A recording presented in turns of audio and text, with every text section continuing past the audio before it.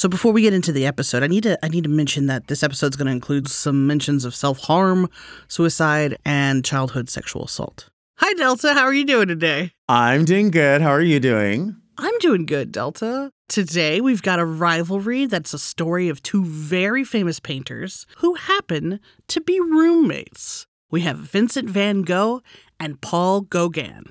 The pronunciations of these names are fun because they're difficult. Van Gogh, he's from the Netherlands. He's Dutch, so the right way to say his name is probably something like Van Gogh. But Americans tend to say Van Gogh. So I'm going to go with Van Gogh. Van Gogh, girl!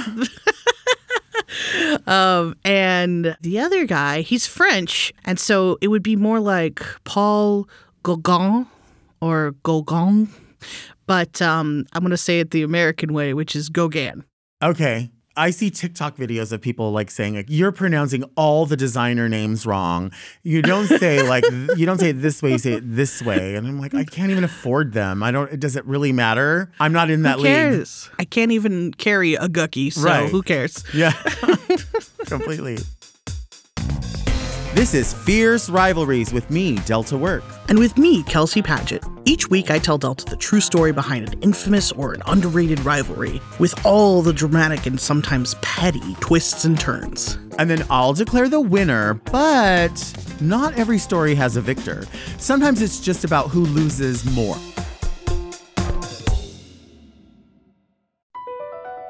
BP added more than $70 billion to the U.S. economy in 2022 by making investments from coast to coast. Investments like building charging hubs for fleets of electric buses in California and starting up new infrastructure in the Gulf of Mexico. It's and, not or. See what doing both means for energy nationwide at bp.com/investing in America. I see that you're drinking tea, as usual, am. when we I record. What flavor do you have today? This is the sleepy time tea. Oh, no. I should be drinking something like to energize, to wake me up, but I don't think that caffeine affects me. I have a problem with tea, which is that it's too hot. And I know that's very silly to say. No, it does. Yeah, you got to let it cool down a bit. And I am not patient at all. If I have purchased myself a tea or I've made a tea, I want it now. I don't want it in 10 minutes. Are you kidding me? And every first sip is like, it's like burning your my mouth off. burned off. And then you can't taste anything later. So Yes. So what was the point? Right. Why did we do this, tea? I get mad at It's tea. a mess. Okay, so this story happens in Europe, mostly France. This is like all around the 1880s. And so France had a lot of colonies at the time and some islands like Martinique and Tahiti. So what were things like in this time period? Cars had just been invented, so they weren't like hugely popular on the road, but you might see one or two. Homes weren't using electricity yet, but they did have gas lamps. Most people had flushing toilets, which is great. I love that. A flushing toilet is one of my favorite things. It's really good for them. The reason I'm telling you this whole story is because of their roommate relationship and when they finally lived together. But first, I got to tell you a little bit about each guy. So you've probably heard of Van Gogh, right? Yeah, I've heard of them both, but I didn't know that they were roommates. They were roommates, yeah. What comes to mind when you hear Van Gogh? I mean, he's missing an ear, Mm-hmm. I feel like. And I That's always true. thought that would be really cool to adopt a cat that was missing an ear and name the cat Van Gogh. Oh, that's very cute. I love that. Yeah, I like that because I like rescue cats. I have rescue cats. So you're totally right. Van Gogh is missing an ear later in life. His most famous paintings are like Starry Night, which I feel like everybody has seen. And it's so often a poster or on a coffee cup. It's that picture of like a town and it's very like colorful and stars and stuff, and it's very blue. I did a very bad job of explaining that. But you've seen Starry Night. You know Starry Night. Yeah. Okay. He also has got these famous paintings of sunflowers. He did a lot of self-portraits, which is why we probably remember that he was missing an ear. So Vincent van Gogh, in my mind, he's the original emo kid. Okay. He is the saddest guy. Here is a quote from him. I shall have to suffer much, especially from the peculiarities I cannot change. My appearance, my way of speaking, my clothes. I shall always move in a different sphere. Wow. So he feels like an outcast and, a loner. He was born in the Netherlands. His family was one of the only Protestant families in a heavily Roman Catholic town. And in fact, his dad was the priest of the Protestant church there. He loved to take nature walks. He would stop and sketch what he saw. At 16 years old, he gets an apprenticeship with his uncle, who is an art dealer, which I didn't really know that, art dealing was such a big job at that time, but apparently it was. Mm-hmm. So he starts doing that. He does an apprenticeship, and he eventually becomes an art dealer himself. And so does his younger brother, Theo Van Gogh. Those two, they're really close throughout their whole lives. You'll hear more about Theo as we go on. So every few years, Vincent has bouts of what we would nowadays probably characterize as mental illness. Historians have spent a lot of time diagnosing him with different things and trying to figure out what could it have been that he was suffering from. But we can't really know what exactly it was, obviously, because, we're not there with him. We can't speak to Vincent van Gogh. Right. But a lot of people thought bipolar or depression and things like that. Eventually, he gets fired from being an art dealer because he's just not good at talking to people. And, he also started hating the idea of commodifying art, which is pretty much the whole job when you're an art dealer. Sure. Is being this art will sell and this art won't. That whole deciding what art has value. So he isolates himself and he becomes very religious. And at this time, he's also very poor. He gets a job as a preacher ministering to miners. Is this a paid job? Kind of. It's paid just enough to, allow him to eat. But it's not, well paid. So it's a real sad time. He's trying to live Christ-like, he said, meaning he gave away, all of his luxury items. He only had, one set of clothes. He'd given everything else away. He lived in a shack on a straw mat. He didn't eat regularly or use soap. That's gross. Why is that admirable? I don't know why people are I need to get rid of everything. I need to let you know that, I'm super, super humble and I don't like to be comfortable. That shows you that I'm a better person? That is a great question. It's so weird. I do not know why. I'm going to sacrifice anything. Get out of here. I'm going to sacrifice, but I need to use the toilet. I need toilet paper. You know what I mean? Right? We live in a time with flushable toilets. Yeah. Can't we use them? Right. And he ends up getting fired because he's just being too intense. And I think preaching that, too, to the people around him. And this is when he sort of loses his faith in organized religion and decides to go back to the only thing he ever liked, which was art.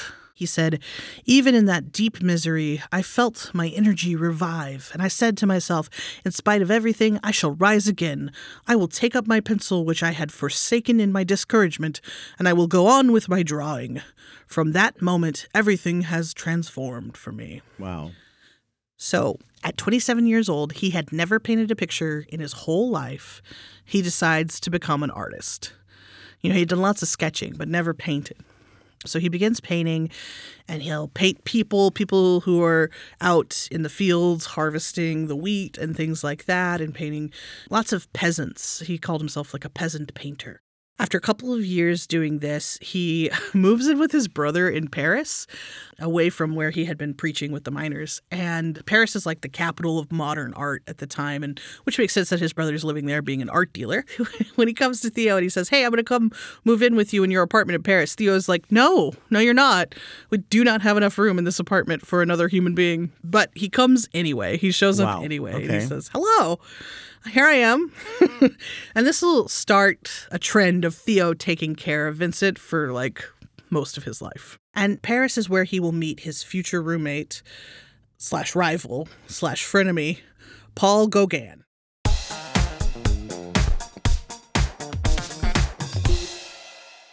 Paul Gauguin was born in Paris a few years before Van Gogh. He's a little bit older. As a kid, he hated school. He always wanted to be a sailor.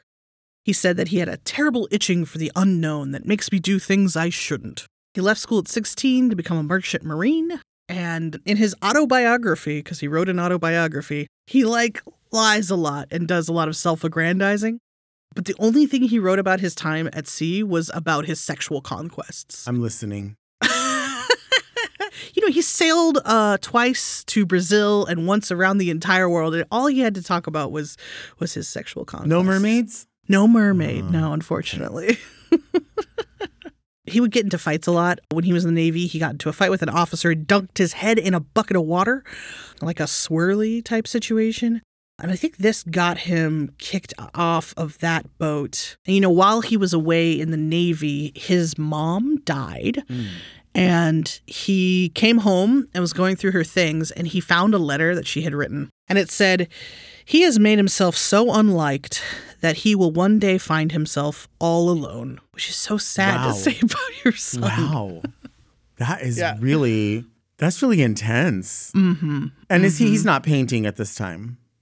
No, Paul Gauguin is not painting yet. He's just been no outlet sailing around, just being a sailor guy. Sexing everyone up. That's right. That's it. Okay. He comes back to Paris and he becomes a stockbroker and he starts collecting art. And this is how his love for art begins. He gets married. He has 5 kids and he starts to think, well, maybe I could paint. Look at this stuff. This is really cool. So he starts painting on the weekends at age 25. By 25, he already has 5 children. He's been a stockbroker and traveled the world having sex with everyone. Yes. That's a lot. Well, it's also a lot to be a similar, probably younger. The other is younger and has already been a preacher and decided out of the air, like, I am an artist. I'm going to devote my life to painting. Okay. Yeah. I wasn't anywhere near there at 20 or 25, but okay. Well, you got to live a lot faster in the 1880s. Yeah, you really do. You just got to do it. You got to get going. So in 1882, the stock market crashes and Paul loses his job as a stockbroker. Instead of getting another job, he's like, I'm just going to make art now. And that didn't really work out. He was not selling any art. And after 2 years, he had totally eaten up all of his savings. He couldn't support his wife and his children. And they were like, goodbye, sir. We're going to go live with my mother. Okay. Wow. So from this point forward, from when his wife left him, he only visits his family one other time. Wow. Yeah. Wow. Which is real shitty. And is this, you think, because he's like depressed or he's just like happy to be done with it? I think he's happy to be done with it. Really? Yeah. He writes them a lot. There are a lot of letters between him and his family, but he does not visit his children or his wife. Huh. Yeah. Anyway, he does eventually find his like niche of stuff that makes him inspired and is different than what everybody else is drawing. He decides that everything in Europe is artificial and conventional and he needs something more raw. He wants to go, quote unquote, back to the source, which means he wanted to go and paint pictures of people who were not European. So this was like a pretty racist idea he had. Uh-huh. At the time, France has these places they've colonized. And he goes to this island of Martinique where he says he becomes attracted to, quote unquote, savage primitivism. Wow. Yeah, it's bad. And he paints the women of Martinique as they transport heavy bundles of fruit on their head between the rural plantations and the urban markets. And like, of course, this is just sort of a racist notion that these people are living a more or a less artificial life or something. Right. When the truth is that they have been colonized and are doing this work in order to make a living and are living under harsh conditions actually created by the French colonization of the island.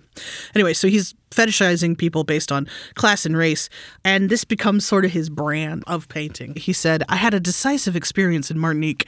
It was only there I felt like my real self, and one must look for me in the works I brought back from there with me if one wants to know who I am.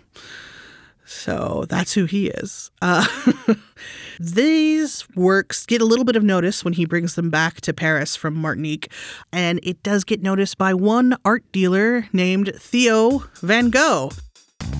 After the break, we'll hear about the sparks that fly when Van Gogh and Gauguin meet. And we'll talk about some of the lesser-known theories of their relationship.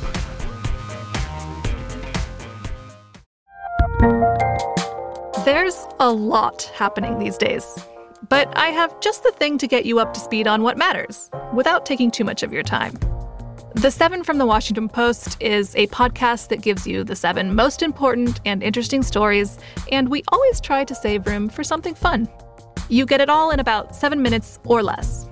I'm Hannah Jewell. I'll get you caught up with the 7 every weekday, so follow the 7 right now. eBay Motors is here for the ride. With over 122 million parts for your number one ride or die, you can make sure your ride stays running smoothly. Brake kits, LED headlights, bumpers, whatever your baby needs, eBay Motors has it. And with eBay Guaranteed Fit, it's guaranteed to fit your ride the first time, every time. Plus, at these prices, you're burning rubber, not cash. Keep your ride or die alive at ebaymotors.com. Eligible items only. Exclusions apply. So, Paul Gauguin has returned from Paris with his paintings of women from Martinique, and there he meets Theo, the art dealer, and Vincent. And I sort of imagine this scene where, like, Gauguin and Vincent, like, are in the same room, and, you know, maybe there's, like, romantic music playing, and Vincent's eyes meet Gauguin's, and it's just like the world falls away, something like that, like, very cinematic. But then I was thinking about it. I'm like, that's not really why they were attracted to each other. It was not each other. It was more that maybe Vincent, his eyes would meet Gauguin's work, and he would be like, oh, and have like this romantic music playing. And Gauguin's eyes would meet Theo or Theo's wallet, and then all this music would be playing. Because, you know, Vincent loves Gauguin's work. And Gauguin really wants to be a successful artist. And so that's where these two really form their relationship. Does a romance happen, or is this like an unrequited bromance? Well, we shall see. Because it's hard to know with history like this. It was the 1880s. Right. But as I go forward, we can ask that question again later on. But there's definitely a business relationship that is occurring here. Here is something that Van Gogh said about Gauguin's work. Everything his hands make have a gentle, pitiful, astonishing character. People don't understand him yet, and it pains me so much to see that he does not sell anything, just like other true poets. Okay. And Van Gogh's obsessed with living a more authentic lifestyle, you know, spending time living Christ-like. And Gauguin is sort of a similar thing, but a different side of the coin, trying to like go back to an earlier, less industrialized version of life by visiting these islands and living amongst the people. They kind of have like a similar vibe to them, a thing they're interested in. Also, neither of them get along great with other people, and neither of them is really succeeding as being an artist or at having a family. So they're kind of meant for each other in this moment in time, I think. Do they just think like, I don't know, I get this impression that they think like, I'm really severe, I'm just misunderstood. And like, they almost think it's like kind of swanky in a way, like this is going to appeal to people? I don't know. I think that Gauguin thinks that.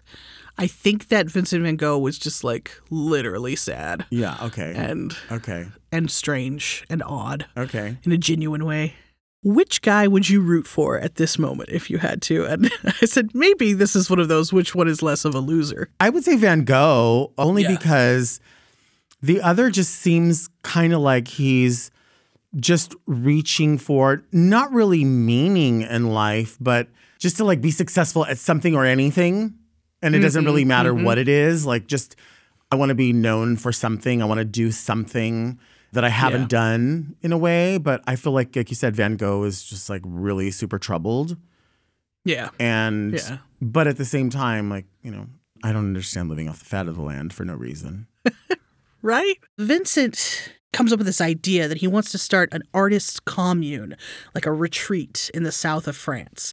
And he wants Gauguin to be the like mentor, to be the head of the artist's commune. And he wants to learn from him. And Gauguin's like, no, I don't want to go be the art mentor at your commune in the middle of nowhere. No, thank you. But Vincent says, okay. What if my brother supports you and me and pays us money for us to be down there in the south of France painting away? That way we're making an income while getting inspired by each other and making more paintings. So Vincent goes to this small town, rents out a whole house. It's called the Little Yellow House, and the town is Arles in the south of France. And, you know, this is kind of the middle of nowhere, and every day they would spend all day painting, and then at night they would go out and drink. Gauguin was like a fencer, like a sword fighter, so he brought like fencing foils and masks and stuff like that. And, Vincent didn't really like sports like that very much. He was much more of like a nature hike kind of guy. He said that having those sharp swords in the house made him nervous and that he hoped Gauguin would never use these infantile weapons of war. Oh. And, by the end of this period where they lived together, which was 9 weeks, actually, Van Gogh ends up making 36 and Gauguin makes 21 paintings. Later, Gauguin said of it, and it's so funny because he's speaking of himself in third person here, which is very Gauguin to do. He says, though the public had no suspicion of it, 2 men were performing there a colossal labor that was useful to them both, perhaps to others. There are some things that bear fruit. I know this sounds really weird, but it just surprises me that people spoke this way. And I don't think everyone spoke this way. It's almost like the two of them, because they're I'm severe. I have to speak this way. I have to speak in sonnet or something.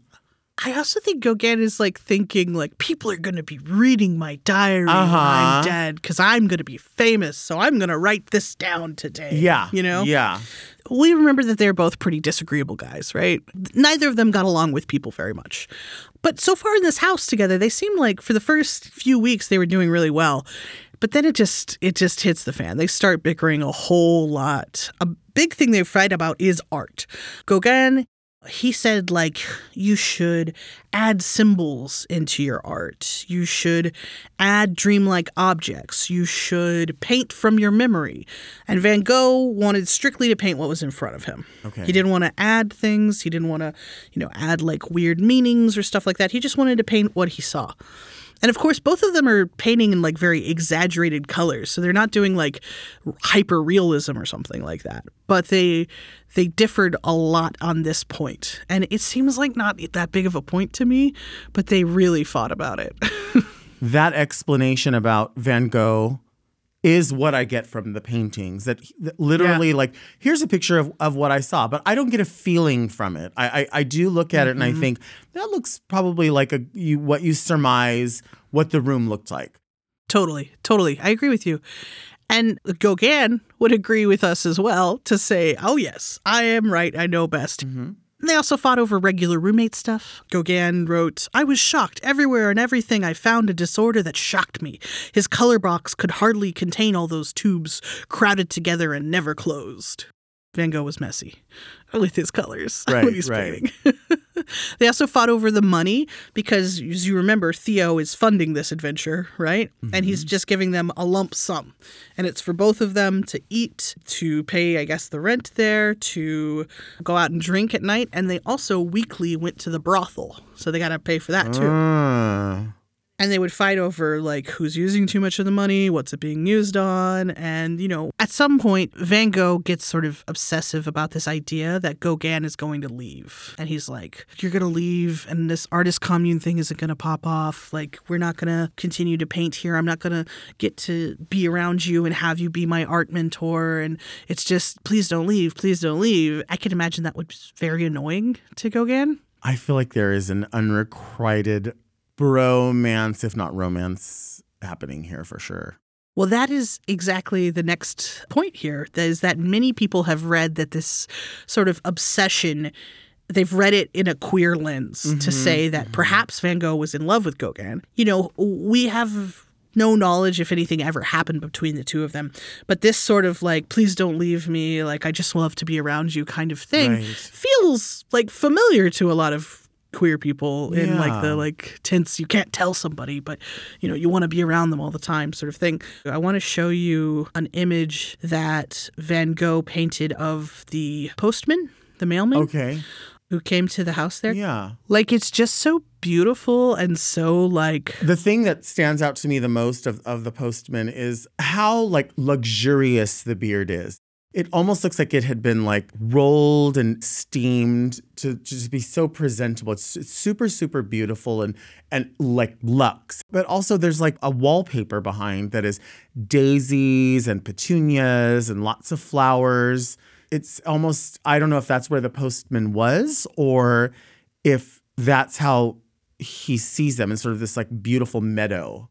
So I showed this picture to my wife and I said, yeah, tell me a straight person painted that. Right. Right. So on several occasions, this gets a little weird. Gauguin woke up and he saw Vincent staring at him, sort of standing in the doorway staring at him. So that could be interpreted in a few ways. What do you think? He was obsessed. He was obsessed with him. Vincent said he was just checking to make sure he was still there. But I feel like, watching someone sleep is something that's really, one, creepy, or it's really like, I love you. It's very intimate. It is intimate. Yeah. It's intimate indeed. So anyway, as they fought more over money, messiness, and art, Gauguin sort of shut down, and Vincent got really loud and angry. And so the few days leading up to Christmas, it was really rainy, and of course they were bickering and cooped up together. And Gauguin wrote a letter to his friend and said, I got to get out of here. I'm leaving. This situation is not good. And on December 23rd, 1888, he went out for a walk alone. And then Vincent comes running up behind him. And then he asked him, are you really going to leave? And when Gauguin said, yeah, Vincent gave him a torn piece of newspaper and ran away. And so Gauguin looks at the newspaper, and the torn little piece, it has the words printed on it, "The murderer fled." Which is like really ominous, but also really confusing. What? What's happening here? I think it could be sort of in like a philosophical way, like you murdered me. You took my heart. Yeah. Gauguin tells the same story a different way later on in his autobiography, and it's just totally different. I'll tell you. He says that, it started the same way. It was coming up on Christmas, and it was rainy, and they were bickering, and he goes out for a walk, and then he says, I heard behind me a little step that was very familiar, quick and jerky. I turned at that moment when Vincent rushed at me with an open razor in his hand. My look must have at that moment been very powerful because he stopped, and lowering his head, he ran back in the direction of the house. So we've gone from a story of Van Gogh coming out and being like, are you leaving me? And then leaving him with some like cryptic poetry almost, to now the story is that Vincent was chasing him with a knife. And so a newspaper and a knife. I mean, those are vastly different. The pen is mightier than the sword. For sure. That's not what that means. Anyway, okay. Either way, Gauguin says he was disturbed enough by Vincent's behavior that he decided to stay the night in a hotel. What happens next is hotly debated, but here's my understanding of the most widely accepted version of the story. After creeping Gauguin out, Vincent went back to the yellow house, and there he cut his ear off. He then wraps it in some paper. He wraps his head in bandages, puts a hat on, walks down the street, goes to the brothel, and gives his ear in that envelope to a woman who works there. And he says, keep this object carefully. And then he walks home. Why someone at the brothel? Great question. It has been asked throughout history, why did this happen? I mean, I guess maybe I don't want to hear your shit anymore. So if I take off my ear, I don't know. That's great. I love that. Yeah, I hadn't even thought of that. That it is possible. It's like, why the brothel? I mean, maybe. So, they spent a lot of time at that brothel. So, like, maybe it was a friend, Or maybe that is like the person that Gauguin was spending the most time with. Oh, could be. And wanted to maybe freak her out to be like, I would give anything kind of thing. Possibly. But next up in the story of what happened is that the women at the brothel, they notified the police. And by the next morning, the police had gone to the yellow house, and they came in and they found the floors and the walls splattered with blood. Upstairs, they find Vincent unconscious. And they actually thought he was dead. And at that time, Gauguin shows up. Remember, he spent the night at the hotel. Right. There's a crowd outside the yellow house. And he's like, what's going on? And he rushes in and he runs upstairs to Van Gogh's room. And the police arrest him. And they start to question him. They said, you're accused of killing your roommate. Gauguin's freaked out, and he goes to touch Van Gogh's hand, and he realizes that Van Gogh is still warm. He's not dead. He's just unconscious. So they rush him to the hospital, but Gauguin is still going to be questioned by the police, and he pulls it together, and he says, Van Gogh must have done this to himself. This is crazy. I don't know how this happened. And they believe his story. They say, okay, sure. Sounds like it. Sounds like he cut his own ear off. But why did they automatically assume that the roommate did it if the person with the ear was in the brothel? Like somebody had possession of the ear. So I would think my first thought would be, why do you have the ear? And he's dead, or we think he's dead in here. Mm-hmm. Why would, I mean, unless they knew something that nobody else knew. Right. That's suspicious, right? Yeah. So Gauguin says, be kind enough to awaken this man with great care, and if he asks for me, tell him I have left for Paris. The sight of me might prove fatal to him. He doesn't even stay for Vincent to wake up. He gets the hell out of there, and he is gone. So that is the official story. Okay, so there's a lot about this that is contested by a lot of different people. There are these two specific historians, though, who have come up with an alternate explanation of the events that happened. And they say maybe it wasn't Van Gogh who cut off his ear. Maybe it was somebody else. A very different story than the one we've all been told.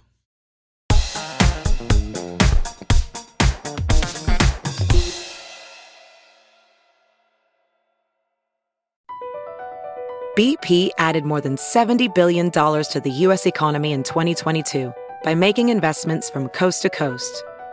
Investments like building charging hubs for fleets of electric buses in California and starting up new infrastructure in the Gulf of Mexico. It's and, not or. See what doing both means for energy nationwide at bp.com/investing in America. This episode is brought to you by Skinny Pop Popcorn. Perfectly popped, endlessly delicious. Oh, so light and crunchy. Skinny Pop Original Popcorn is the snack you've been searching for.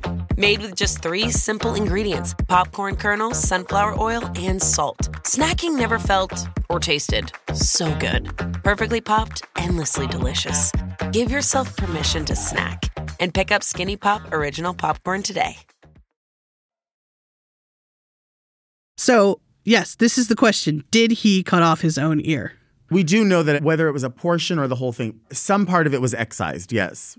Yes. Okay, so the question is, did he do it himself? I mean, Yes. If Gauguin was trying to get rid of him in a way or harm him, I find it interesting that he wouldn't just stab him or slice his neck, or, if he's known to be somebody who jousts, why that wouldn't have been the way, why it would be like, I'm going to exclusively harm your ear, which is not something, he can still paint. If he had cut his hand, he could have said, I'm going to prevent you from doing art. But cutting someone's ear, I can't imagine somebody would think that is the way I'm going to harm you. Yeah. I'm going to start cutting a portion of your ear or all of your ear off. It's an odd choice, right? So there are these two historians who in 2008 said, we've done years of research and we think it was Gauguin. We think Gauguin cut that ear off. They said that there was probably a fight in the street between these two men, and it was most likely just right outside the brothel. Maybe Vincent did pull a razor on Gauguin, like Gauguin says in his autobiography, right? Maybe the two were just arguing. Either way, Gauguin maybe drew a blade, maybe he had his fencing sword with him, something, and made some movement toward Vincent and cut off his ear. Maybe it was an accident, maybe he was trying to intimidate him, or maybe it was on purpose. I see. Yeah. I didn't think of the idea of a fight. Was this just a slice on someone? But it was enough that there was blood everywhere and they passed out, so it sounds pretty significant. Yeah. So why do people believe this story? There are lots of little bits of evidence, but I'm going to tell you some of the ones that I find most compelling. One is that Gauguin was the only source who said that Van Gogh did it to himself. Van Gogh never says that he did it to himself. He says he can't remember what happened, which is odd to me that if you're the police, you're like, you're a suspect. And then the suspect's like, here's what happened. And you're like, okay, I believe you. There's a few bits more of evidence here, which is they say if it happened the way that we all accept this story, that he goes inside the Yellow House after their little fight in the street, he cuts off his ear, he walks to the brothel, he gives the ear, he walks back to his house, and then he goes unconscious on his bed. They say that that's too many places to go where you would lose consciousness from loss of blood prior to that. Another thing is like the fencing is like a clue here, right? And we've already sort of pointed to that. Gauguin left lots of personal possessions at the Yellow House when he just basically fled. In letters that he later wrote to Van Gogh, he was very insistent that he get his fencing equipment back, which they find suspicious, as maybe that is the weapon that got the ear. Wow. Okay. Yeah, that's a little weird. There are letters between the two of them that seem to hint that they have a secret. In the first letter that Vincent wrote to Gauguin, he said, "I will keep quiet about all this, and so will you." And the context does not tell you what that is about. A few years later, Gauguin wrote in the letter to somebody else, but he said about Van Gogh that he was a man with sealed lips. I cannot complain, saying that Van Gogh is good at keeping a secret. Okay. I think it's tenuous, but there are little hints. Well, remember in the beginning, there was the thing about when he first started talking about having his fencing stuff, and he was said something to the effect of like, I'm worried about those things being around me, those weapons. I don't know. I'm very curious. I've never heard this before, and it makes me very interested. It's a wild theory, and it's something that's so funny because if I think about what do I know about art as a person who doesn't know much about art. Same. One of the first things I think of is Vincent van Gogh cut off his own ear. Yeah, absolutely. So in order to rewrite that story is huge. It seems fundamental to your conception of the tortured artist. Right. So I don't know. I find it really interesting the powers that be, like art historians and people who are in charge of the Van Gogh name, they say this isn't true. They say, no, he did cut off his own ear. And they say, no, he was never attracted to men. If you Google is Van Gogh gay, you can find all these different exhibitions that are FAQ. Van Gogh was never gay.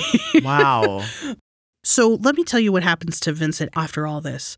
He recovers from his ear injury only to end up at an inpatient mental health facility for about a year. And when he is there, and he finally does what Gauguin wanted him to do, and he paints from memory with dreamlike things in it. And that painting is the painting that we all know as Starry Night.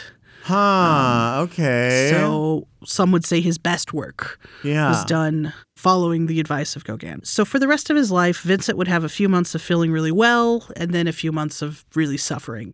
He attempted suicide a couple of times, but he lived through it. And in 1890, his art was reviewed for the first time. He got a review published. Okay. And he sold a painting. Wow. His first painting to be sold. And it was sadly the only painting of his that sold in his lifetime. Whoa.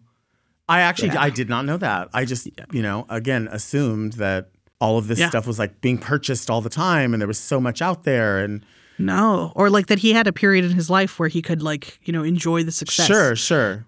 But no, not at all. He only ever sold one painting in his life. And pretty soon afterwards, he actually died by suicide. Wow. Vincent van Gogh's last words were, "The sadness will last forever." And he died at 37 years old. Wow. I mean, he had to go out with something very, very cryptic. Everything was very cryptic and sort of it seems like it would be telling, but is it telling? Because everything's left to interpretation. Truly. Because what sadness? Yeah. The sadness of unrequited love, the sadness of mental illness. What are we talking about here? Gauguin, on the other hand, lives for another 15 years. He moved to Tahiti, which at the time was a French colony, and there he married a 13-year-old girl. Oh. He fathered 4 children with different women. 2 of those women were underage. He financially supported none of them and treated everyone there like shit. Class act. Truly. Wow. Gauguin, class act. Here's a quote from him that will make you curl up and die. "All a painter's love goes into his work. Women are nothing but meat. I have a 15-year-old wife who cooks my simple everyday fare and gets down on her back for me whenever I want. All for a modest reward of a frock worth 10 francs a month." Whoa. Okay. Whoa. And was dead ass serious. This just, for me, solidifies what was happening with Van Gogh and the idea that, I'll just string you along because you're nothing to me anyway. Right. All you are is a meal ticket. If I'm as long as I stay in the yellow house, I can have sex over at the brothel that's getting paid for. My food's getting paid for. You're running around scurrying, being concerned about me. I don't give a shit about anybody or anything. In fact, left and did even worse. Yep. And it's not like he was caught on tape saying that or something. He wrote that in his autobiography. Yeah. By 1897, he was so sick from untreated syphilis that he couldn't paint or get out of bed. I mean, you reap what you sow. Yeah. So the thing about the syphilis is that he could have gotten treatment. He could have gone back to Paris. I don't think they had a cure at the time, but they had ways to make it less bad. But if he went back to Paris, he would no longer be the painter who painted Tahitian women. Right. So he would have rather been famous for his Tahitian works than to live longer. And in 1903, he died alone and relatively unknown. Gauguin. Gross. Gross. Gross-gan. Gross-gan. I love that.